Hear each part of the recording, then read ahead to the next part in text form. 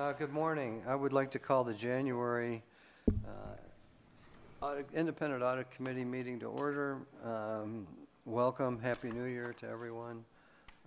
Edie, would you like to see who's present? Jack Blumenthal. Here.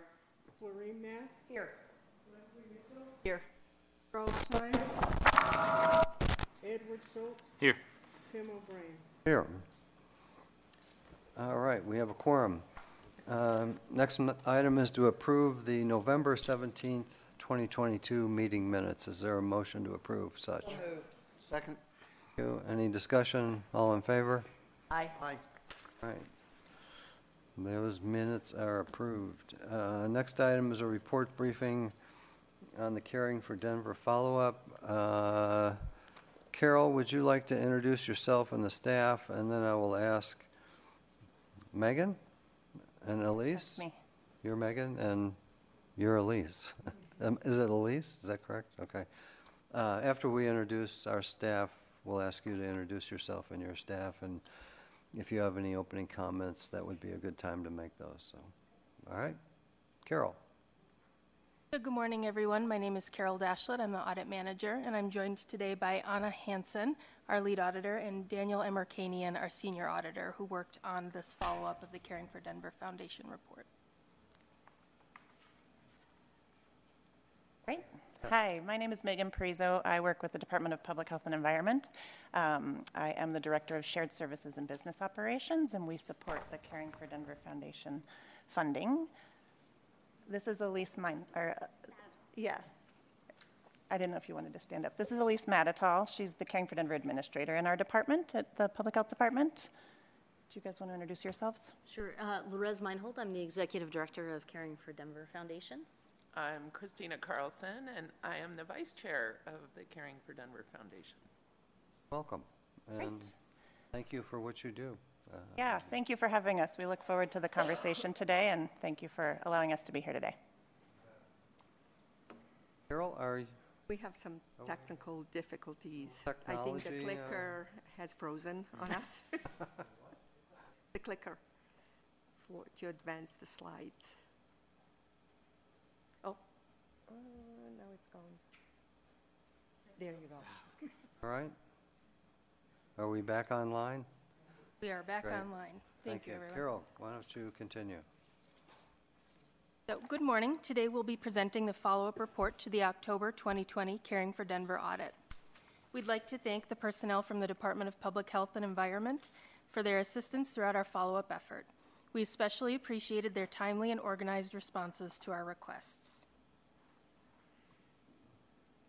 In 2018, Denver voters approved a 0.25% increase in sales and use tax designated for public services that address mental health, suicide prevention, and substance misuse, among others. As part of the ordinance, supporters created a nonprofit organization called the Caring for Denver Foundation. Under a contract with the city, the foundation provides grants to city agencies and community-based organizations supporting behavioral health. The Department of Public Health and Environment, which has oversight of city mental health and substance misuse programs and services, oversees the contract the city holds with the Caring for Denver Foundation.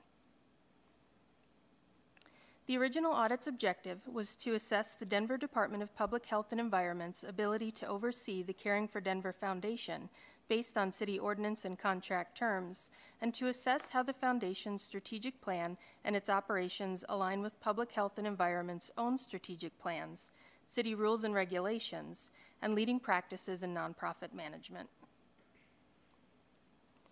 The original audit was conducted from January 2019 through April 2020 and included the following scope: to evaluate the effectiveness of Public Health and Environment's oversight of how the Foundation implemented the Caring for Denver ordinance, and the Foundation's compliance with contract terms and applicable city ordinances, rules and regulations, and leading practices. The original audit found that the Foundation did not have a strategic plan, some key policies did not fully align with city ordinance, contract terms, or leading practices, and that the Foundation needed to improve its board policies and governing documents. Our follow-up efforts found that the department and foundation made significant progress by fully implementing 5 of the 10 recommendations from the original audit. We also found they partially implemented 2 recommendations and did not implement another 2 recommendations. The department disagreed with 1 recommendation from the original audit, and therefore we did not review any implementation efforts related to that recommendation. There was 1 finding from the original report, that the Department of Public Health and Environment needed to provide better oversight of the Caring for Denver Foundation. Anna will now lead us through a discussion of the 5 recommendations which were fully implemented. Thank you, Carol, and good morning, everybody. Recommendation 1.2 was to revise contract terms. As stated on page 1 of the follow-up report, we found the Department of Public Health and Environment fully implemented this recommendation by amending the contract in June 2021 and affirming the department's oversight responsibilities over the foundation. As a result, the foundation is now also required to submit several documents to the department for review, including its annual draft reports, grant and financial policies and procedures, and its strategic plan. Recommendation 1.3 to develop a strategic plan was also fully implemented. As stated on page 2, we found the Caring for Denver Foundation developed a strategic plan for 2020 through 2023 and submitted it to the department for review. Additionally, the foundation developed annual work plans which included goals, measurable metrics, a timeline, and clear references to the ordinance. Recommendation 1.6 to review and revise financial management policies for strategic consistency was also implemented. Starting on page 2 of the follow-up report, we confirmed the foundation's investment policy included impact objectives which aligned with the foundation's mission, values, and strategic priorities, and incorporated elements of the foundation's strategic priorities in its investment strategy guidelines. Similarly, we found the operating reserve policy was updated to reflect the leading practices recommended in the original audit for setting minimum and maximum reserves. As stated on pages 3 and 4 of the follow-up report, we found Caring for Denver Foundation fully implemented Recommendation 1.8 to review and amend board policies and procedures by reviewing and updating its conflict of interest policy and gift disclosure form to better align with city ordinance. As shown on page 4, the foundation also fully implemented Recommendation 1.9 to duly authorize the executive committee by drafting and approving a charter for its executive committee that outlines the committee's membership requirements. By amending its contract with the Caring for Denver Foundation, the Department of Public Health and Environment better affirmed its oversight role over the foundation. By implementing Recommendation 1.3, the foundation now has clear goals, objectives, strategies, key performance indicators, and timelines that are integral parts of a strategic plan and would help ensure the foundation implements the Caring for Denver ordinance. By implementing Recommendation 1.6, the investment policy now incorporates strategic guidance, and the updated operating reserves now align with leading practices. By implementing Recommendation 1.8, the Foundation's leadership can better safeguard against potential conflicts of interest that would harm the organization's credibility or create opportunities for fraud.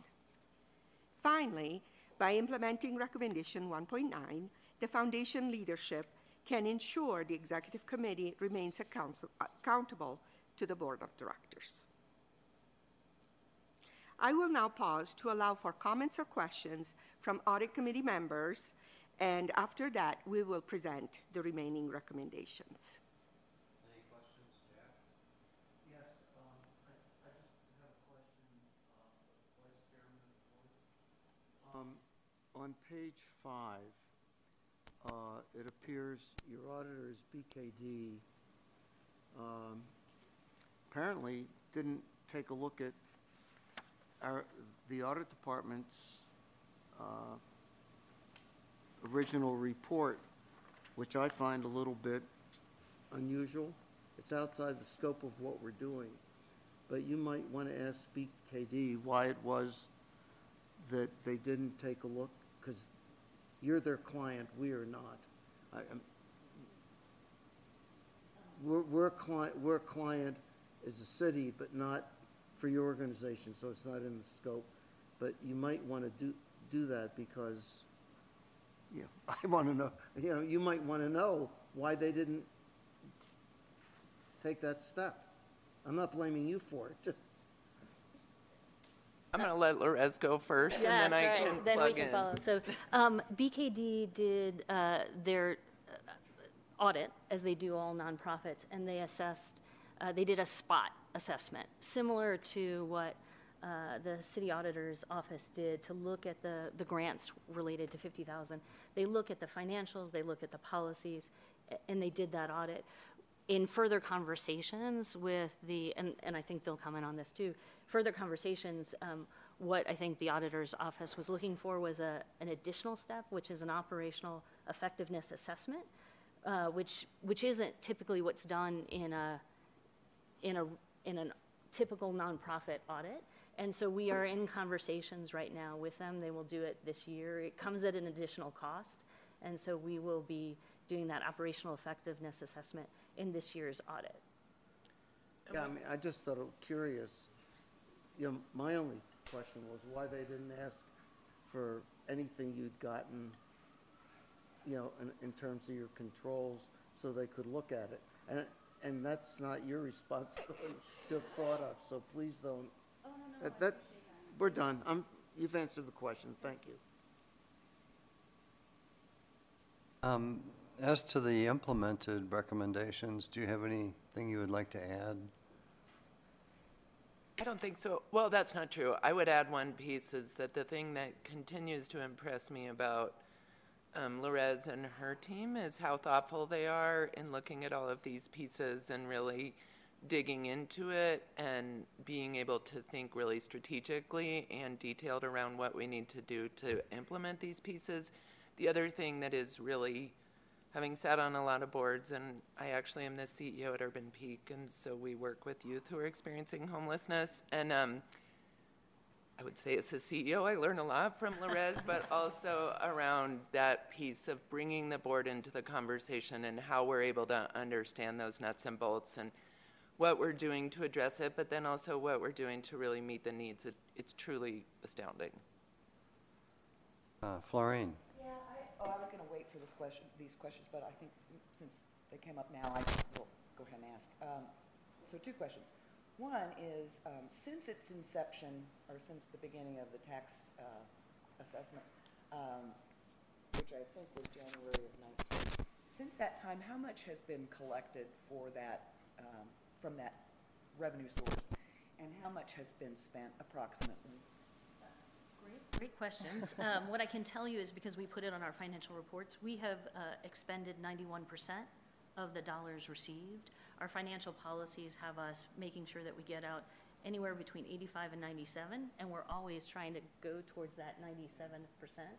And so we have gotten out close to 100 million, 98.3 million to over 200 organizations in the 3. So while we incorporated in January, our signed contract with the Department of Public Health and Environment was in September of 2019. Okay. And so then our very first step was to do that community engagement to help direct the use of the, not just the ordinance directs the use of the funds, but to get the input and how to get that out.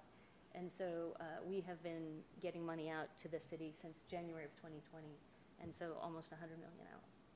So that's an impressive number.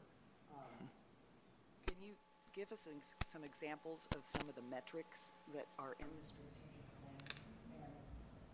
plan and the assessment at this point as to how effective that 100 million has been? I don't know. The impression that I think the average citizen gets is that we're still at a crisis for mental health, and despite spending 100 million. Yep. And completely appreciate and agree. I think the economy, COVID, has what was already a challenging problem. So we passed this before all of that, and things have definitely gotten worse. What I can tell you is some of the investments. So what we measure and measure impact. So the other thing to remember is while we got money out in 2020, we didn't actually get to see the result of the 2020 until 2021. Now we're getting ready to do our second annual report. So we have 2 years of reporting for grants. But we've been able to show with the people served that we have improved mental health, reduced substance misuse, and then improved equity and outcomes related to mental health and substance misuse, as well as addressing recidivism and that entry into through some of the co-responder and required funding to the city. So some of the programs we have funded would be things like the STAR and co-responder program to the city that diverts folks with mental health or in crisis away from the justice system and into care. We have funded things like Colorado Village Collaborative, which is safe outdoor spaces. We have embedded peers, which are people with lived experience that have gone and learned how to be recovery coaches. When they are embedded in there with licensed clinical social workers, we're finding 72% of the population, the unhoused population that are on those safe outdoor spaces or in those locations, are taking up MAT services, they're taking up substance use, mental health services. We've funded programs like the Center for African American Health. They have brought in Therapist of Color Collaborative, and then because of that, 85% of the people they are receiving have never received services. And then of that 85%, 97 have completed between 15 and 18 visits. So we're really looking to embed services where people already are at to make them a little more trusted. There still tends to be some stigma associated with mental health and especially substance misuse.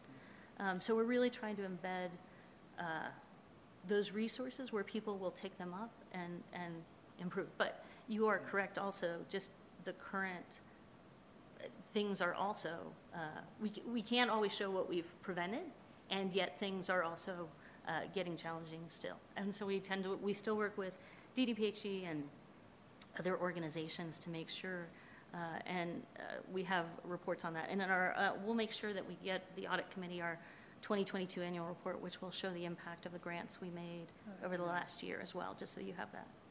Thank you. Jack, go ahead. Yeah, to follow up on that question, just as a citizen, because we're on the air,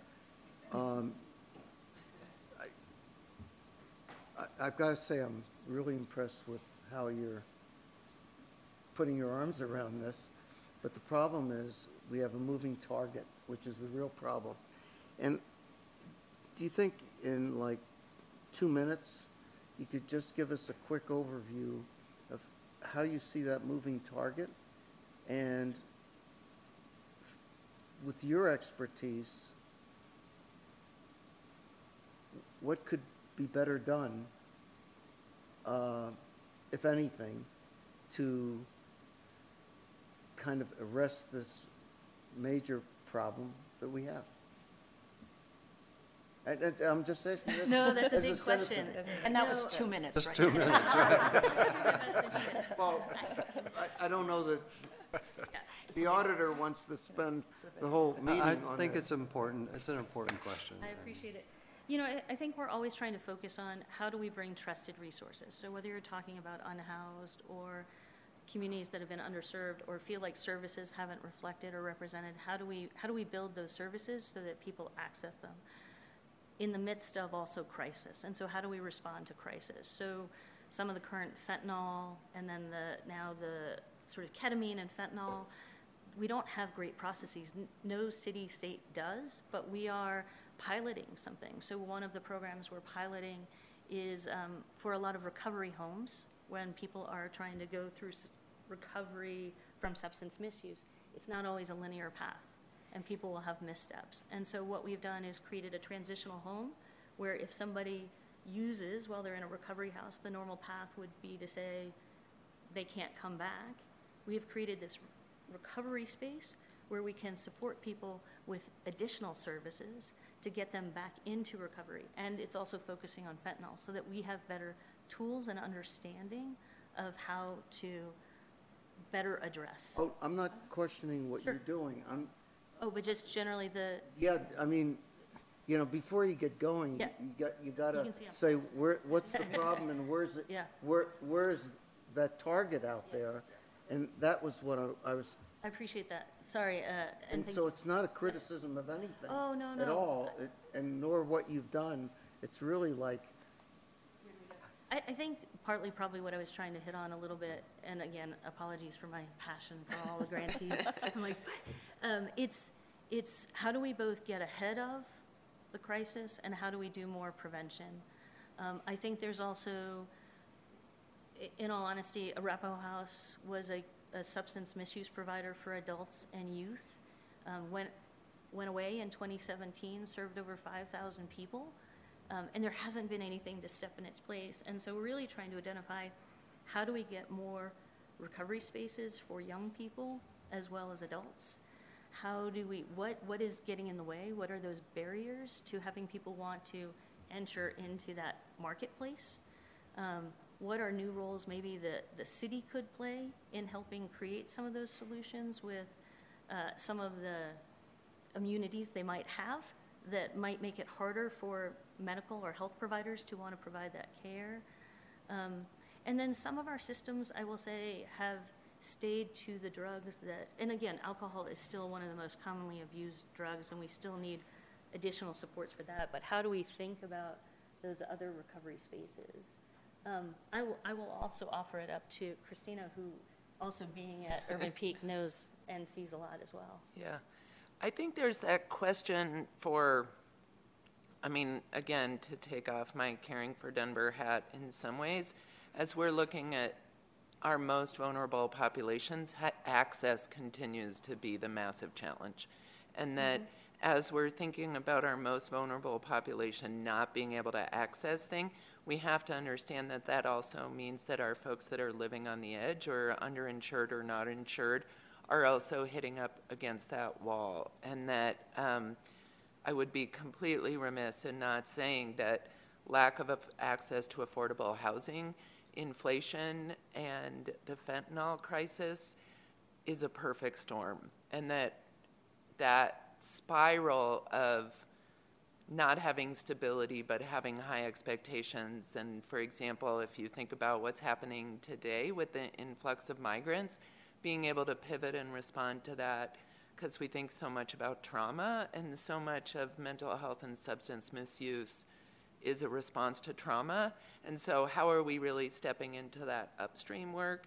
And I do really think one of the things that we heard so loud and clear in the community assessment that Caring for Denver did, so it wasn't just like, hey, address this population or just the unhoused or just this, is really like, what does it look like to get upstream? And as someone that obviously cares deeply about youth and how we're intervening with youth, when Caring for Denver, based on community feedback, identified youth as a really important population, I think that responds to your question.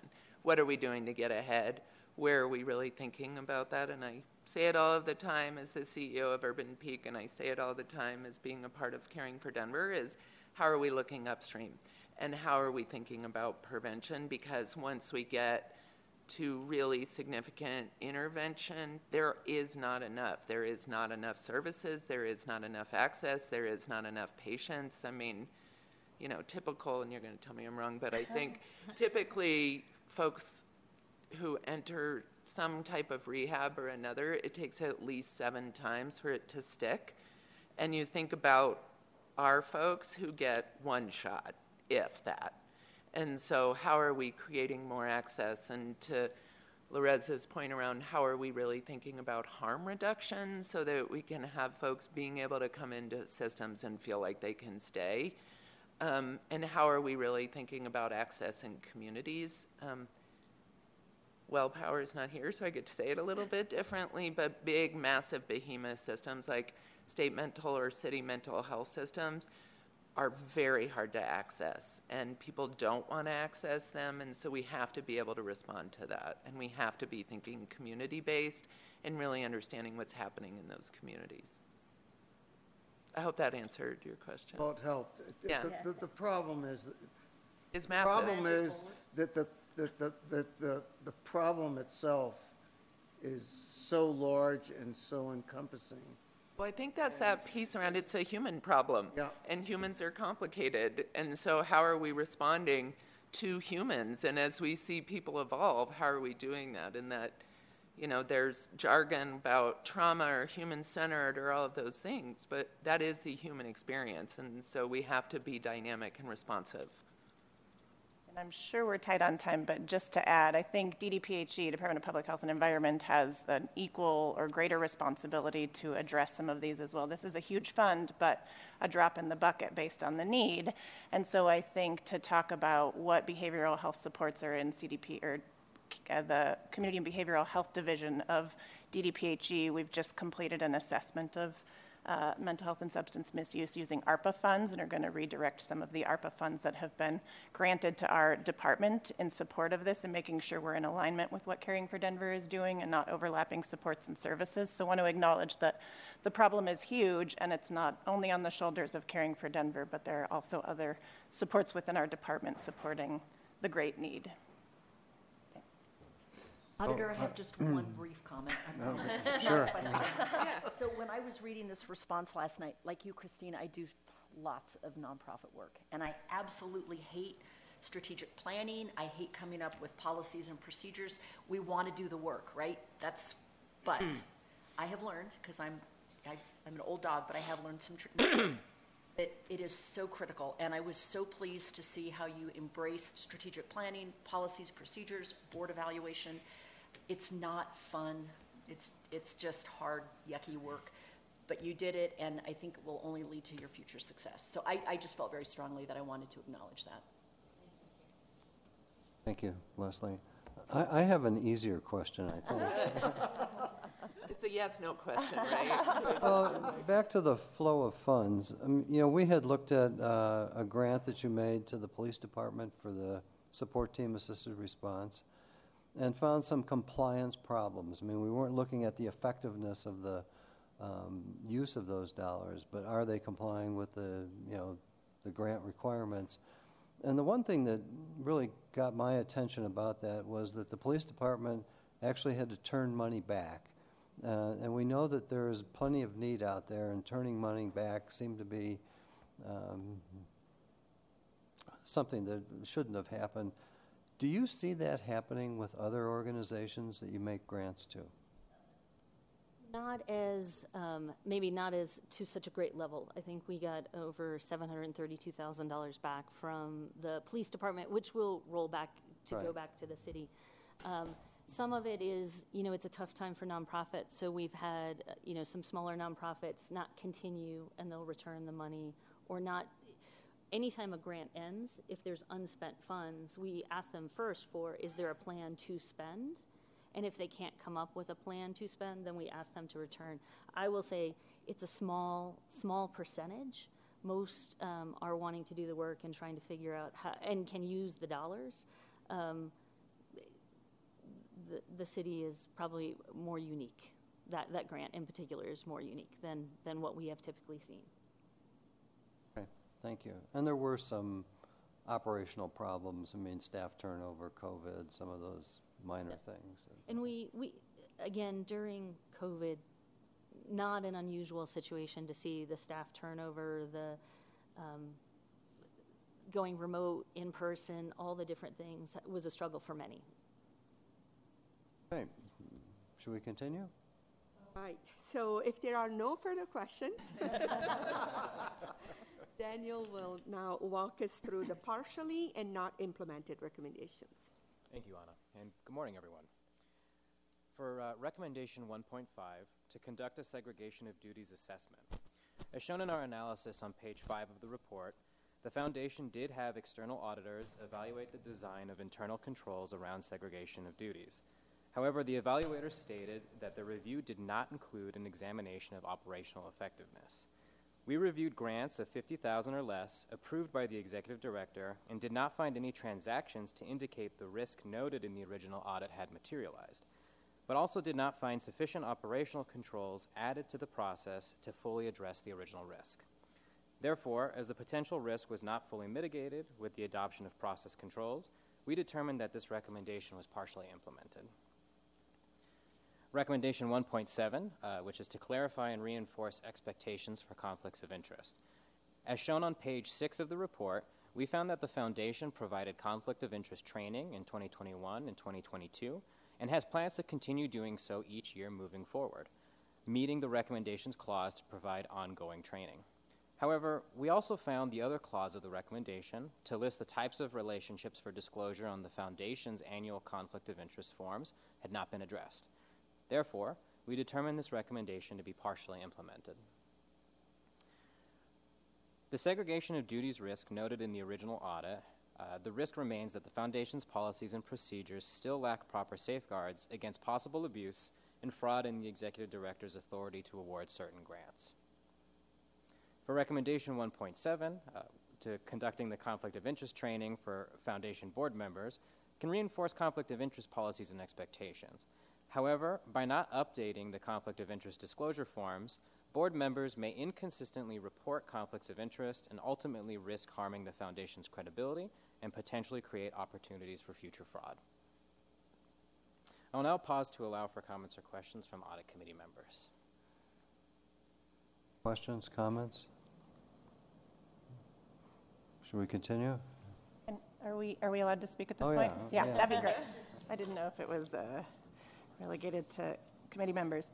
I just wanted to say thank you for the audit team and everything that you all have done. I think what I probably should have said in our opening remarks is, to your point, Leslie, we're grateful for everything that we've learned as a team to make sure that we're being the best stewards of these dollars, to make sure DDPHE is playing our role and Caring for Denver is playing their role in making sure these dollars are used to the benefit of the community in a way that's compliant and to the best of our abilities. We, in these two findings in particular, when we met with the auditors on the day of the release of the follow-up report, we talked about a couple things here and got a lot of clarification from that one meeting that felt very meaningful and valuable, and just wanted to state that because the report was published before we had the opportunity to have that conversation and really talk about the findings, it felt a little bit to us, and I know this isn't the intention, a little bit like a gotcha instead of a meaningful collaborative discussion to really solve the challenges. And so in that conversation alone, it led us to a few answers that we could very quickly and easily implement and feel like we were compliant and could be implementing or fully implemented on a couple of these fairly quickly. And so just want to state that out loud. We know the intention is always for the benefit of Denver residents and the work that we're all doing. But if there were more of those meaningful collaborative conversations along the way, we feel like today would have looked a little different and there would have been more fully implemented recommendations. And so I think that the two examples here are that, the form around the conflict of interest form, all we needed to do was grab the information that was already in the policies document, add it to the form, and then start using the updated form. It was there in the policies that were given to the board of directors, and just putting it in a separate place and reissuing the form was a very small effort, but meaningful. And so wanted to just state that there's some things we easily did after that meeting, or we're working on with the BKD auditor to do an operational assessment of the segregation of duties, and want to make sure that we state that DDPHE feels strongly that we're as collaborative as possible in meeting these recommendations and findings. And so thank you for the opportunity to respond to that. Thank you for your comments. I appreciate that. So I think I'm hearing you say one of them is probably fully implemented since we did this work or shortly after we did this work, and the other is ongoing and will be implemented soon. Is that That's fair? correct. Yeah, thank you. Daniel? I will now present the not implemented recommendations. Recommendation 1.4, to review and revise key policies for alignments with requirements. As shown on page 6 of our report, the Foundation sought to have the Department of Public Health and Environment review Caring for Denver's policies to ensure the policies align with ordinance and contract requirements, and if discrepancies were found, to ensure revisions were made. As discussed on page 7, We found the department did review foundation policies, but the review did not ensure alignment with all city ordinance and contract terms. Specifically, in 2021, the contract section related to carrying forward administrative expenses was amended to review a 5% cap on total single-year administrative expenses when funds are carried over, thus allowing the foundation to potentially spend more than 5% in a given year. We also found in the policies reviewed by the department a misalignment for interest income earned. The foundation's policies categorize interest income differently from city sales and use tax, but according to the Caring for Denver Special Revenue Fund ordinance, the categorization should be the same, placing the same administrative spending restrictions on interest income as are in place for city sales and use tax collected funds. Recommendation 1.10, to promote and conduct evaluations. As shown on page 8, was also not implemented. We were not able to confirm how evaluation procedures were applied to the executive director's evaluation and found that policies and procedures for both board and executive director evaluations were still in draft form at the time we completed our review. By not implementing 1.4, the Department of Public Health and Environment has not aligned Caring for Denver's policies and procedures with all applicable city ordinances. A significant risk remains that could result in some funds being spent on administrative costs rather than services. By not implementing Recommendation 1.10, the Foundation lacks finalized policies and procedures to guide the performance evaluation process and may affect its ability to consistently assess its impact and demonstrate progress towards achieving the organization's mission. I will now pause to allow for comments or questions from Audit Committee members. After that, Carol will present the one disagreed with recommendation before closing our presentation. Questions from the committee? Any comments from public health? If you're willing to indulge. Sure. We wanted to state from the Public Health Department, especially on Recommendation 1.4, that we dug really deep into the review of the policies and procedures, which I know the audit team understood, and worked really closely with our city attorney's office and our Department of Finance partners that are more well-versed in the requirements of some of the finance-related policies at the city, and just feel like this is a difference of interpretation, frankly. I think our city attorney's office, when we review the 5% cap on administrative expenses, our understanding of the language in the ordinance is a 5% revenue cap, meaning we keep the incoming revenue very restrictive in that only 5% of that money is spent on administrative expenses, and Caring for Denver adheres to that very strictly, and we monitor their finances every month accordingly. I think the audit team's interpretation of that is more around the expenditure of those funds in any given calendar year.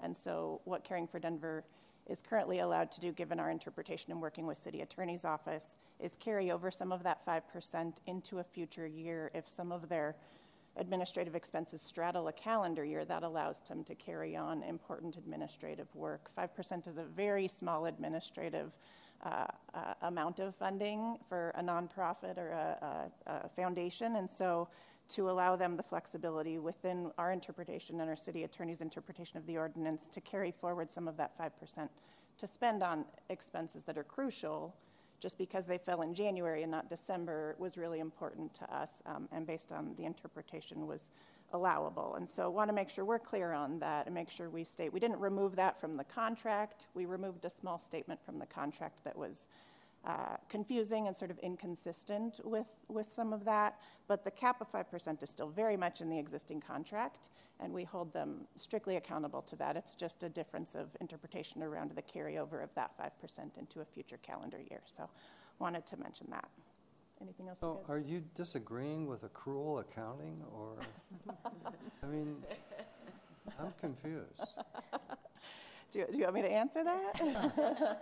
I mean, I think, you know, when we looked at some of these other structures, Denver preschool program and some of the other structures that are set up outside of the city, and looked at their administrative caps, they are all greater than 5%. This is the tightest and most restrictive one, self-imposed, I think, on the folks that wrote the original ballot measure. And so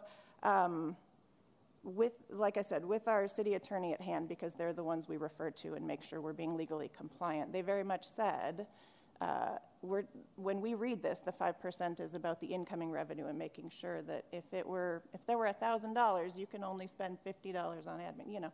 And whether you spend 49 in January through December and that extra dollar in January of the next year to add to your other $50, that's not the intent of the ordinance and the concern. The concern is not spending over that 5%. And maybe I'm restating what I've already said, but we do think, given how restrictive the 5% is, that this is a really important thing to allow Caring for Denver to operate effectively.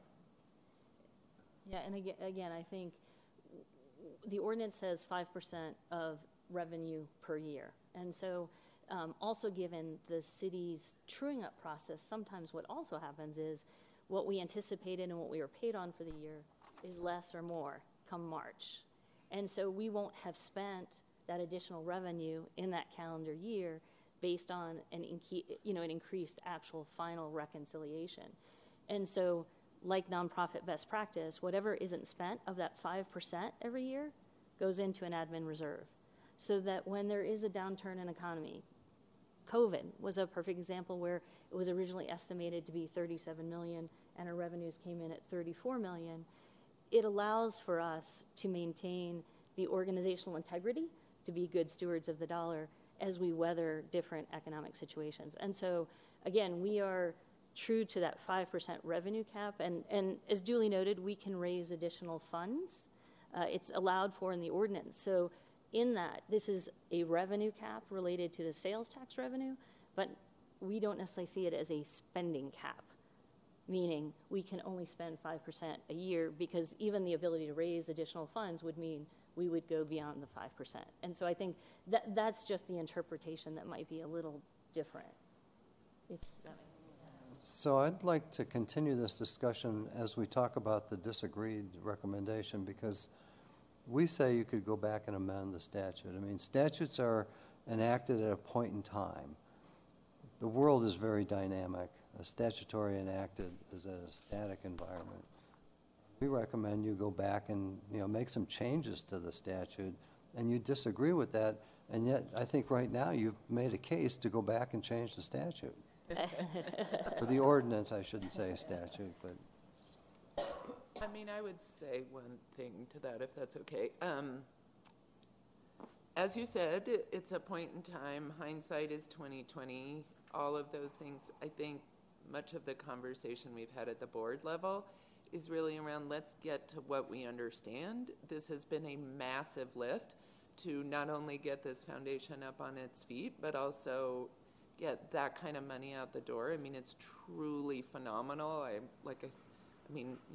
such a fan of it all. I say a lot, this is one of the favorite things I get to do in my life, is sit on this board, and that there is a level of let's understand what we're doing so that we can reassess, and if we need to go back, but let's get a little bit of a runway so we're not just trying to change it all of the time. I mean, I think the standing up and the implementation is no joke, and that to tie to that 5%, I mean, as nonprofit folks, that is a very, very small percent and a very, very tight margin. And to the earlier question, hiring is brutal, inflation is brutal, and so the interpretation to me is accurate based on the statute, but I think also provides a way for us to really be able to function on a very small margin.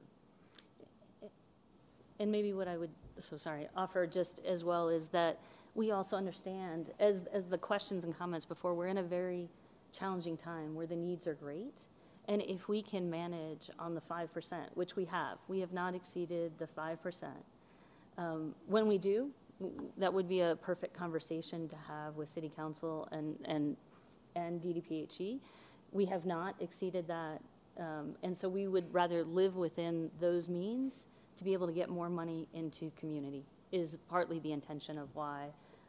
Yes, it's tight, but there is great need right now, and that's what we'd like to do, is live to the intent. Carol? So just to kind of close out our conversation today, I'm just going to restate the disagreed with recommendation related to the conversation we just had. And so from the original audit, that was recommendation 1.1 to amend city ordinance. At that time, we did not evaluate if officials of the Department of Public Health and Environment took action to implement the recommendation because they disagreed with it in our original report.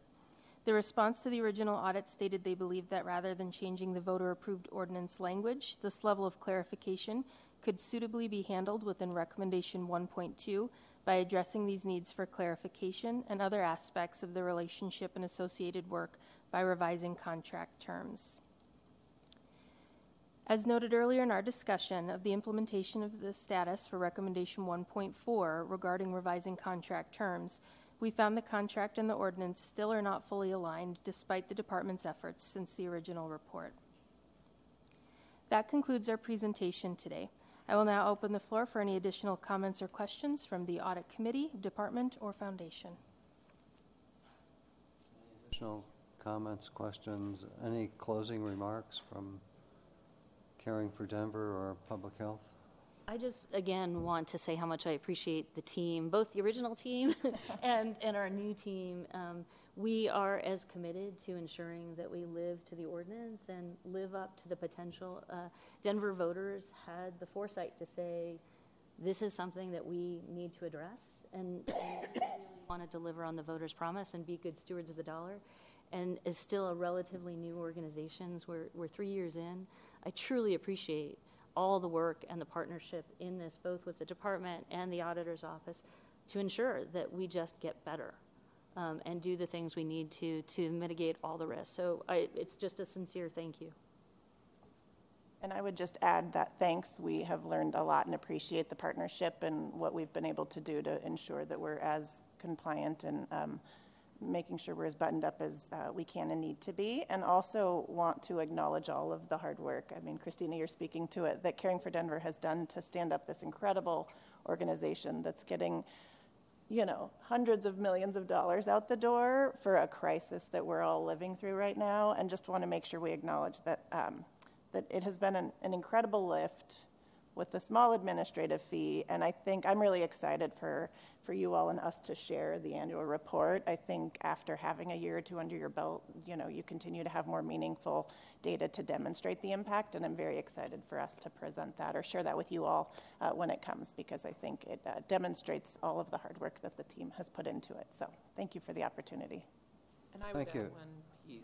I would, is that I think this human side of it is that, you know, you can hear Lorez's passion in it and all of that, and I would say to totally take off a Caring for Denver place, but the way that the foundation has shown up in our community and some of the work that Lorez has been able to do with us as providers, particularly for those of us during COVID that were essential workers, and showing up for us was extraordinary. And that as voters, as many of you may be in Denver, the difference that this has made is extraordinary. And if you think about a crisis today, without this $100 million on this street, it would be even more devastating. So I hope you all feel proud not only of doing this important work that has impacted Caring for Denver, but just supporting such an amazing resource, because it is truly saving lives and changing them every day. It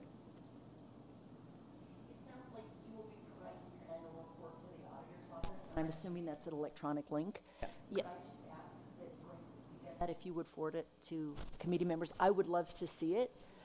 I'm not sure I will remember. We'll remember. We'll remember, and we'll make sure. It comes out March 31st is our due date, but I'm also happy to share the last annual report if you want pre-reading for the next one. I actually would like that. So, yeah, so we'll make sure we get you the link to the 2021. Again, that was after 1 year of reporting and getting it all We have a stood up. great website. Yeah. It's on your website. Yes, Yeah. yes. But we'll send a link to just make it easy. We'll share it with Carol. And Perfect, thank you. And I do appreciate the work that you do. I know the audits tend to talk about maybe the 5%, a different 5%, but thank you for the 95% of what you all do and do very well. So have a Thank you great so day. much. Stay safe out there. All right.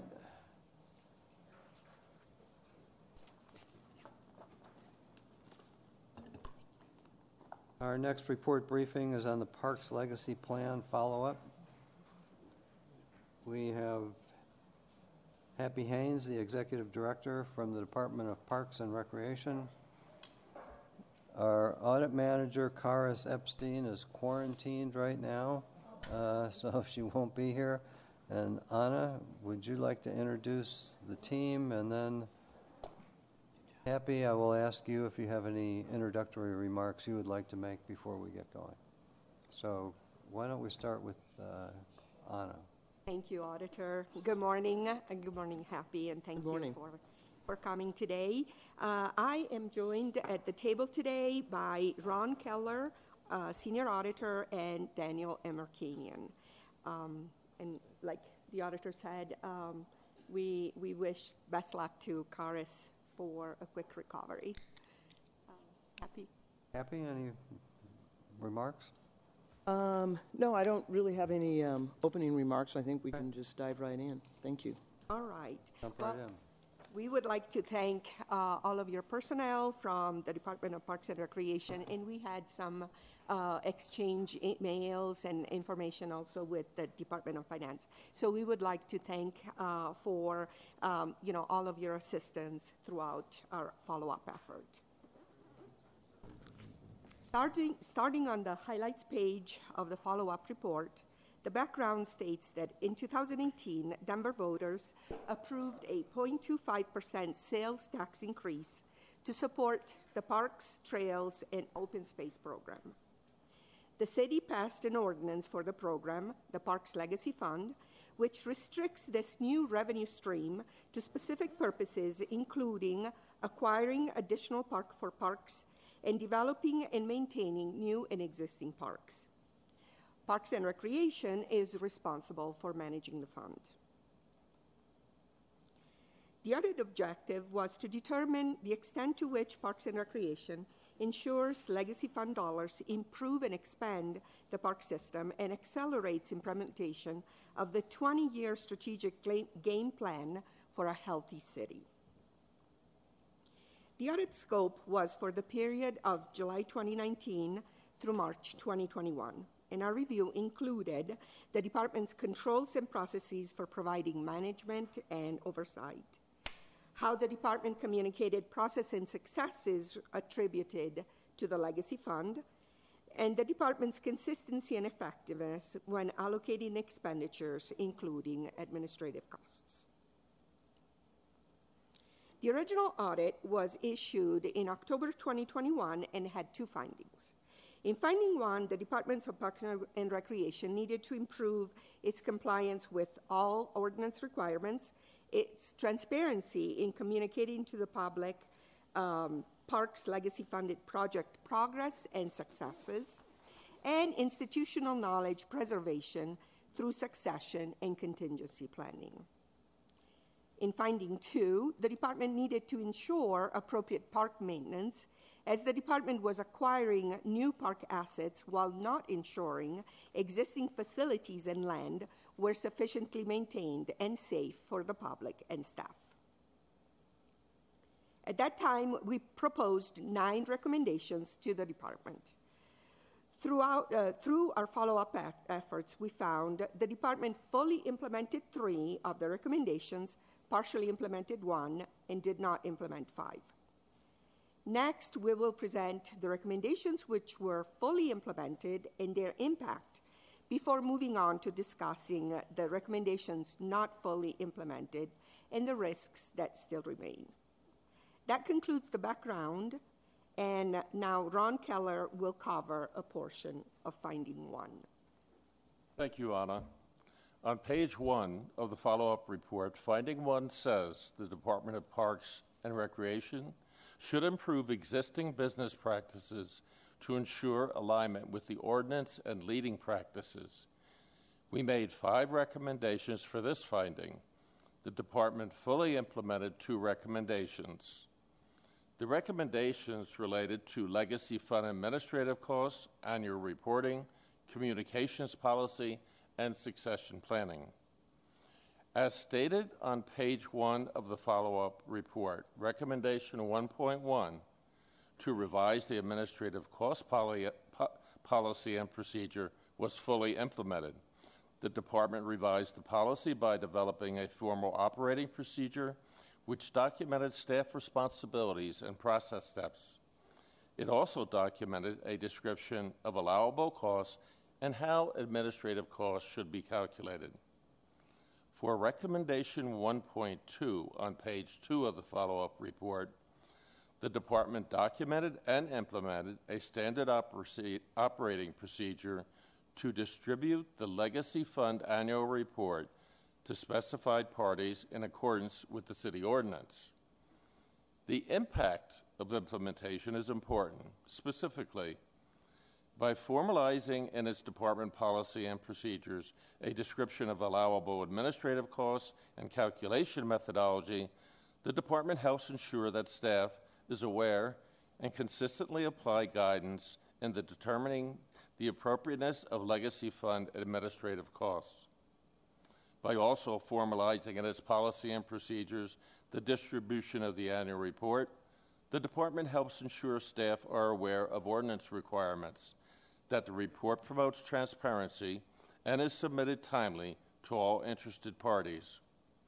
I will now pause for any comments and questions from the committee or department, after which Daniel will discuss the status of the remaining recommendations in finding number 1. Questions from the committee? Anything you would like to add, Happy? Oh, I'm sorry. I do have. Oh, you're slow to Again, I was debating when to ask this question, but by way of background, I think it's okay here.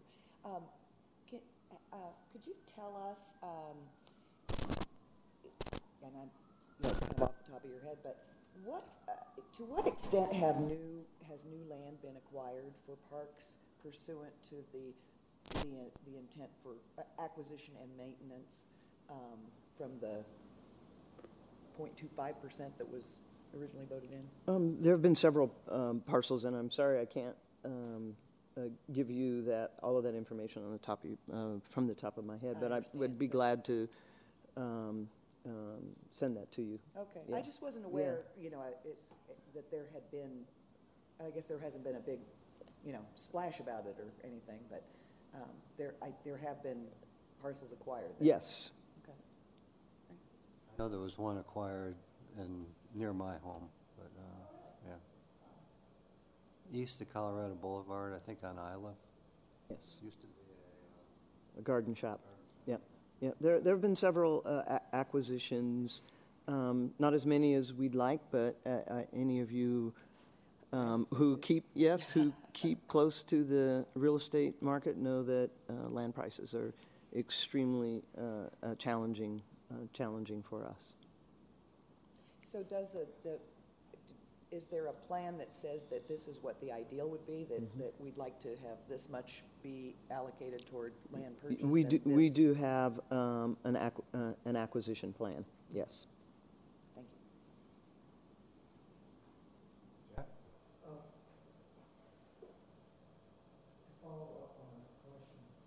you. There's the whole question of Park Hill, golf course, etc. And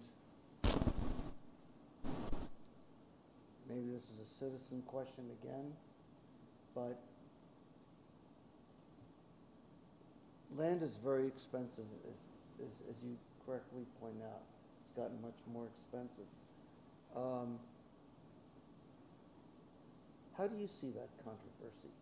In 60 seconds. No, 120 seconds. It's not really part of well, right? It's not a fair question. I'll say this. I don't think that's a fair question in the context of the legacy fund audit here. But I will say that's a citywide process that has been over a year and a half in the process and planning with the community on what the community wants to see happen there. And we've participated as one of the agencies in that process, and it is currently going through the city council process as we speak.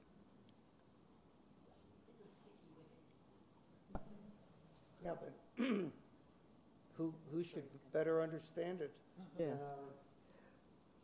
Well, if there were 2,000 people involved in this, there are 2,500 opinions. That's all? All right, let's continue. Thank you, Daniel. Thank you, Ron, and good morning, everyone. I will now discuss the partially implemented recommendations for finding 1. As stated on page 2 and 3 of the follow-up report, recommendation 1.3 to review the existing communications policy was partially implemented. While the department developed a new supplemental communications policy, the department did not provide documentation of the policy analysis to show it met all the elements outlined by the recommendation, such as when to communicate funding sources or project timelines with the public. The remaining risks are that policy documents are critical, as they help departments ensure products or services remain consistent, efficient, and effective. While the communications team met at least once to produce a new communications policy, staff did not record their analysis or conclusions from the review. Because of this, we were unable to determine if the communication team's review covered all the risks identified during the original audit and may be at risk of inconsistently communicating program details in the future. We'll now pause for questions and comments for the audit committee.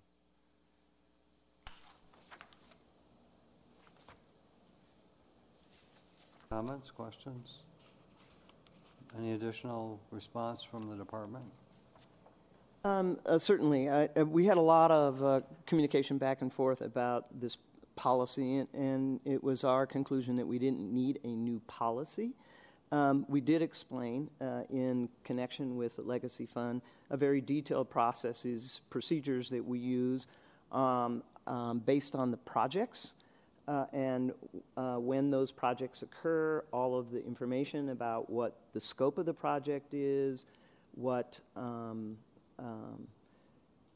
dollars are being expended, what their sources are. And so that's an ongoing process when projects are initiated, when there's a groundbreaking. In many instances, we have community groups involved in the in planning for those projects, advisory committees, and so they get a full range of information about each of the projects as they go. And each year for those citywide efforts, such as playground repairs and basketball court renovations and so on, those are all included in our annual capital maintenance and budgeting and process in fairly great detail, and it includes the dollars that are spent, what the scope of the projects were, and how they will be, and what the timelines are for those projects to be completed.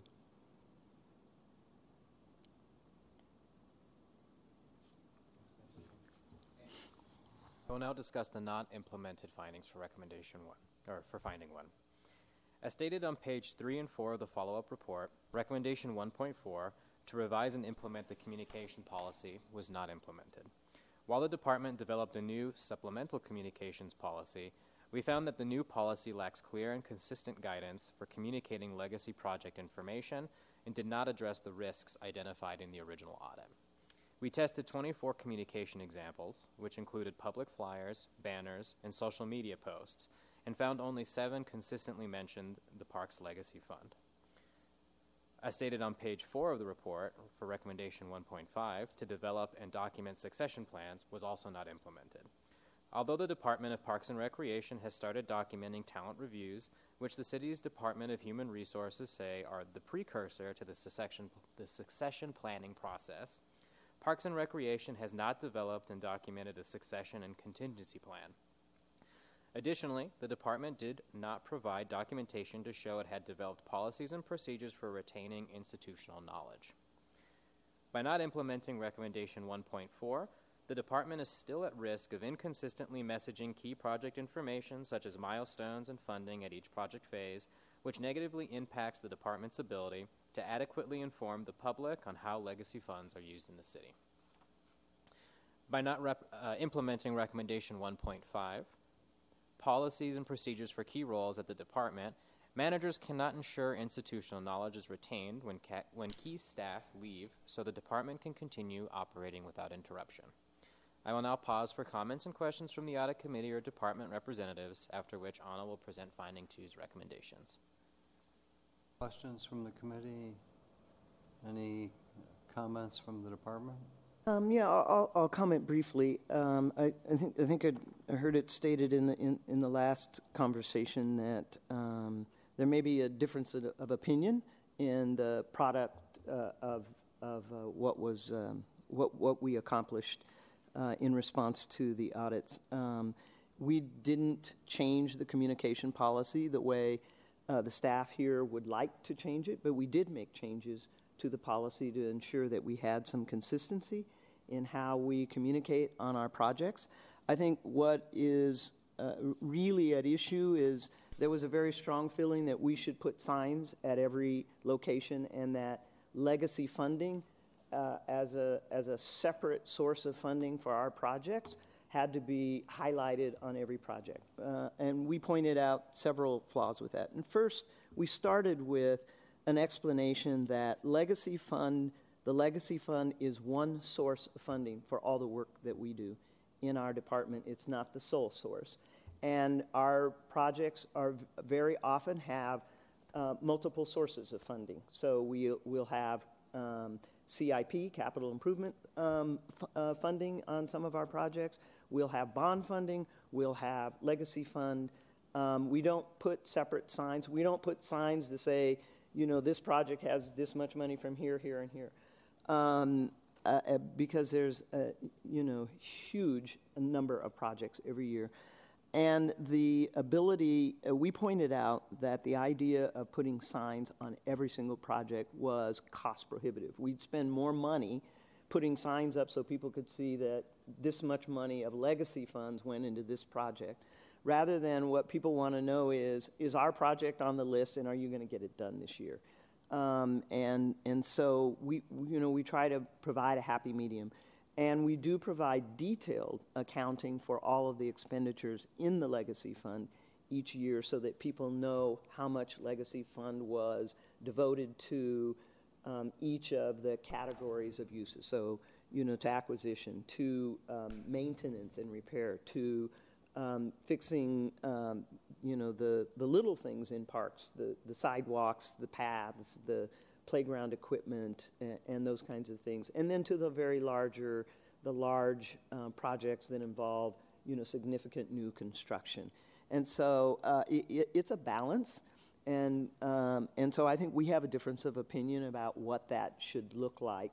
But we did pay attention to that. We did review those policies, and we did make some changes to our standard communications procedures, standards and procedures to address some of those things. So, I think it's a matter of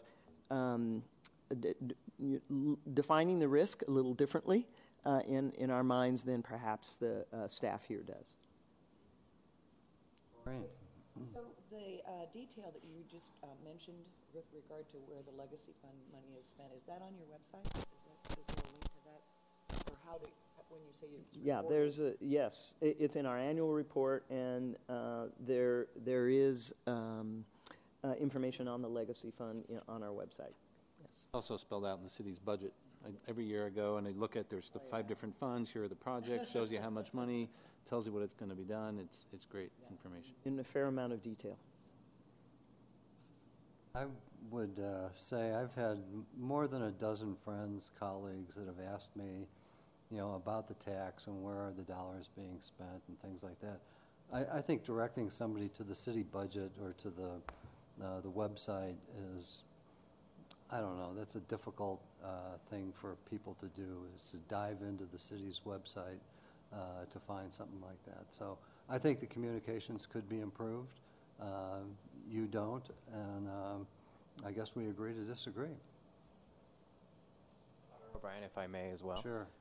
I just want to make a quick clarification. The recommendation dealing with the communication policy was not just, we weren't just looking at signage posting, it was also any sort of flyers that might be mailed out, social media posts that were made online, or any different ways of communicating. So just wanted to kind of make that quick clarification. Well, and we do a lot of those, and as projects, every month and every quarter, as projects come in, we do send information out.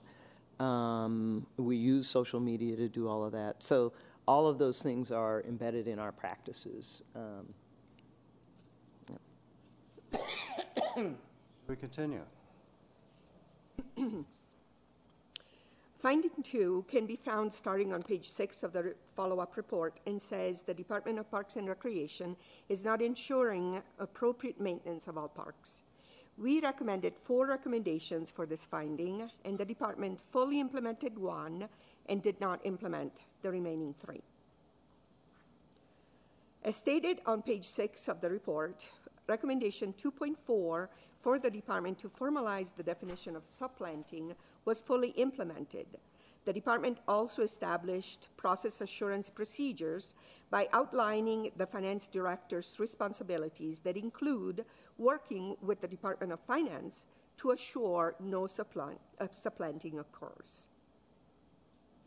By formalizing the definition of supplanting in its policy, the department can communicate to staff that all funds need to be used for ordinance purposes and should not replace nor supplant any general fund appropriations allocated each year.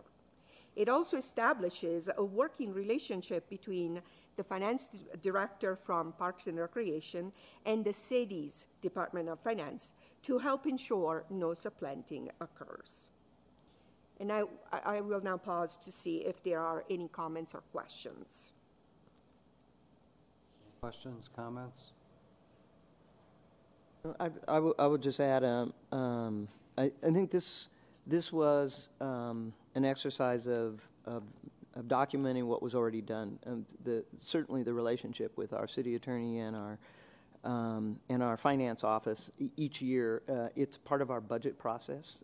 We cannot propose spending dollars that would be in violation of the supplanting. And so it was already being done. This was just a documentation or codifying of what was already occurring. Happy, was that completed after this work was done? Because our work found it was really just talent reviews that were being documented, and there wasn't any succession plan. I thought we were talking about the supplanting. Oh, I'm sorry. Let's continue. Okay. All right, now we're going to go over the non-implemented recommendations. As stated on pages 6 through 8 of the report, recommendation 2.1 to conduct a formal needs assessment was not implemented. While the department changed how often it conducts parks evaluations, we found it did not document the decision-making process to justify the weekly frequency.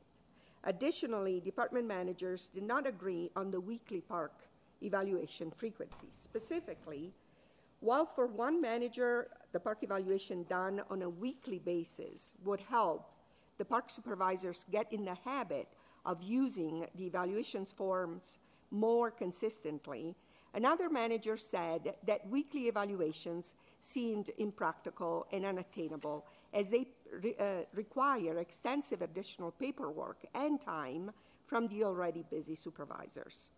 This manager added, the frequency of the evaluation should be determined based on park size and level of use. For example, the larger regional parks should be evaluated weekly because of the large number of daily park visitors, while smaller parks with less acreage and fewer daily visitors should be evaluated monthly. Regardless, the department did not provide any documentation showing that parks should be evaluated on a set frequency based on a formal needs assessment. Recommendation 2.2, as stated on page 8 of the follow-up report, to conduct a workforce analysis was not implemented. Recommendations 2.2 implementation depended on the previous recommendation 2.1 being implemented. But because no needs assessment was done, the department cannot demonstrate it used the results of the needs assessment to determine appropriate staffing resources to maintain existing assets while planning for the anticipated growth of the park system. In its follow-up response to the recommendation, the department said it would continue to evaluate its staff needs as part of the annual budget process, and that the 2023 budget expansion request had been submitted and was awaiting approval. But when we asked for the budget proposal the department had submitted to the Budget and Management Office, both Parks and Recreation and the Budget Office refused to give us that information. Both said budget submissions were considered protected documents. Alternatively, the department could have provided other documentation to show us it conducted a workforce analysis, but chose not to.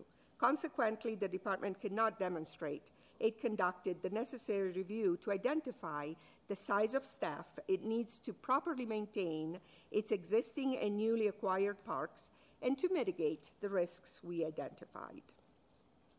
As stated on pages 9 and 10 of the report, recommendation 2.3 to standardize the evaluation process was not implemented. While the department developed a new standardized park evaluation process, we found the new form lacks substantial detail and guidance and found that training appears to fall short as park evaluations remain inconsistent. For example, of the 20 completed evaluation forms we reviewed for our follow-up, only 4 had no errors or blanks. The remaining 16 had blanks or had not been filled out properly. By not conducting a formal needs assessment, department managers cannot identify an appropriate frequency for conducting park evaluations to ensure both existing and new parks are maintained, are clean, and safe for visitors. Because department managers did not conduct a formal needs assessment, they cannot identify the resources needed, such as staffing levels, to ensure both existing and new parks are adequately maintained. Finally, by not implementing recommendation 2.3, the department is at risk of conducting inconsistent park evaluations as monitoring and review procedures are not adequately designed to detect and correct issues or concerns with the city's park spaces. This concludes our presentation, and now I'll open up the floor for comments or questions. Thank you.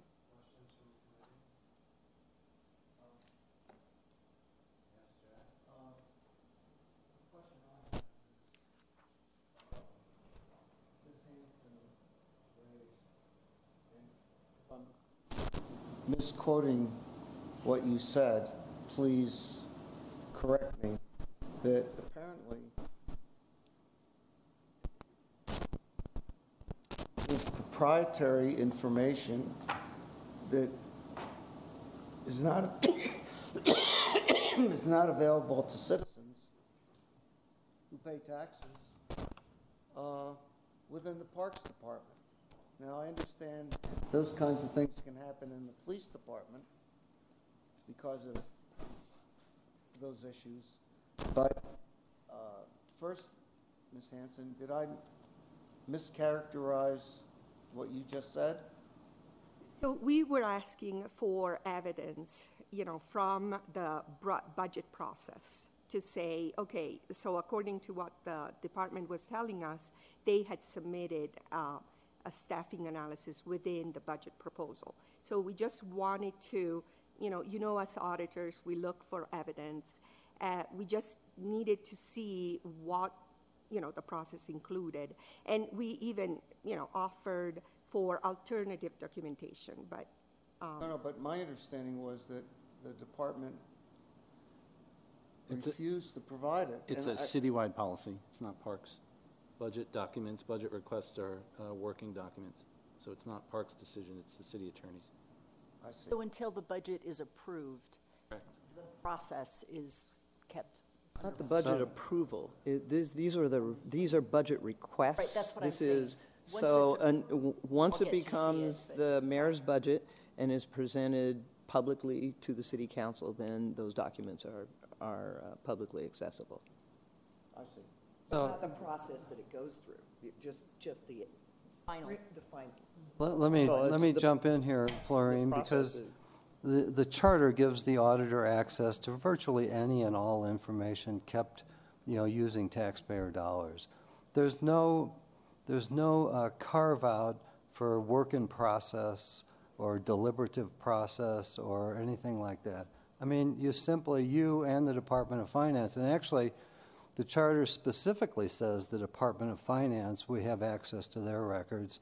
You wouldn't give us the information. Well, And it's hard Mr. to Auditor, conduct I an would invite audit you to when we don't have have that the conversation information with the city to, attorney. determine if you've complied with the recommendation. As I said, I would invite you to have that conversation with the city attorney. My direction, I work for the mayor. My direction is prepare our information, provide it to the mayor, and when he's ready to move forward, he makes that decision. I mean, if you have a disagreement with that, that's a conversation you'll need to have with our city attorney. Well, and we've had it with the mayor, and, this is a continuing problem that we have with certain departments in the administration. So, any other comments? All right, thank you. We have a couple more agenda items. Yeah,